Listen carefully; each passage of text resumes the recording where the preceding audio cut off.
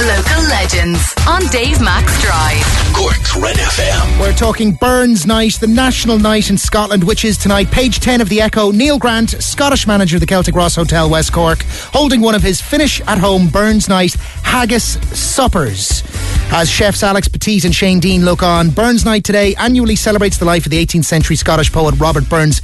But Neil, what exactly is haggis, pray tell? Yeah, well, what it is, it's basically sheep's or calf's offal. It's, you know, the liver, the heart, the lungs, normally of a sheep, and it's then, it's minced together with suet, oatmeal seasoning, and then it's boiled in a bag, which tends to be traditionally the sheep's stomach lining, believe it or not. So I think when I was a kid, I actually loved haggis and I used to eat it, and then Mum and Dad told me what it was. I stopped eating it for about 10 years, and then once I got over that again, I kind of just enjoyed it for what it is. Well, it's a tasty dish. Is it?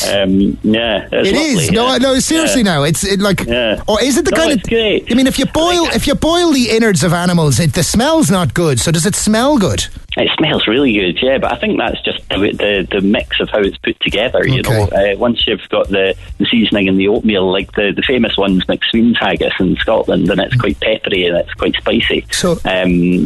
But what we did basically is we normally have a burn supper every year at the hotel, just because it's something I started up, and we'd normally have 60 or 70 people gathered for a meal.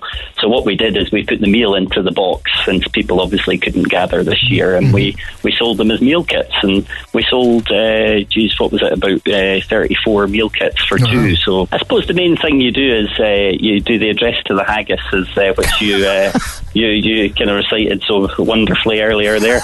You do the address to the haggis to toast the haggis, and then they do an immortal memory to Robbie Burns, where someone does a speech and toast the bard. But then other than that, it's just you raise a glass of whiskey and you say Slanjabat, and it's all about having a wee drink and kind of being good company. And Slanjabat is Scots Gaelic for our Slanchabaha, because the languages are cousins of each other. They come from the same place. We too have paddled in the stream from morning sun till dine, but seas between us broad have roared since days of long ago.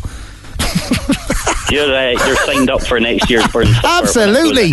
Absolutely. I want the kilt, I want the bagpipes, I want the furry hat, the whole thing. I'm coming in and I will say, my love is like a red, red rose that's newly sprung in June. My love is like the melody that's sweetly played in tune. How fair art thou, my bonny lass, so deep in love am I, and I will love thee still, my dear, till all the seas gang dry. I like this guy. I think I might read a bit more of this. Jeez, I think you're a natural. Neil Grant, pleasure chatting with you. Happy Burns Day. Thanks a million.